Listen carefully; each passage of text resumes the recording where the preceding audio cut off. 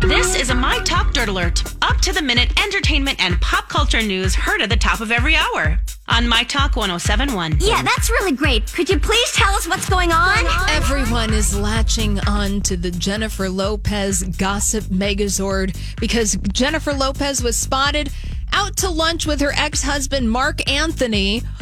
Say it isn't. Say it isn't so. She's trolling us all. She is trolling us all. So she was out to eat with her ex-husband, Marc Anthony, at the W Hotel South Beach. Looks like she was maybe working out, then going to meet with her ex-husband. Remember, they share children together. So it's... I love it. I love it. I love it. I mean, she is single-handedly just keeping some of the people really in business that write copy for entertainment stuff. Absolutely. Meanwhile, on the other side of the country, Ben Affleck was seen arriving with at Jennifer Garner's house in Los Angeles, and he was photographed with one of their 3 children. Remember, Ben's a dad. That's right. Yeah, still a dad. I like Bennifer 2.0 as bi-coastal lovers. This is perfect for them. Well, they've rented a sex mansion for us to watch them. They stretch lounge, and he's writing the Chinatown. That's adapting.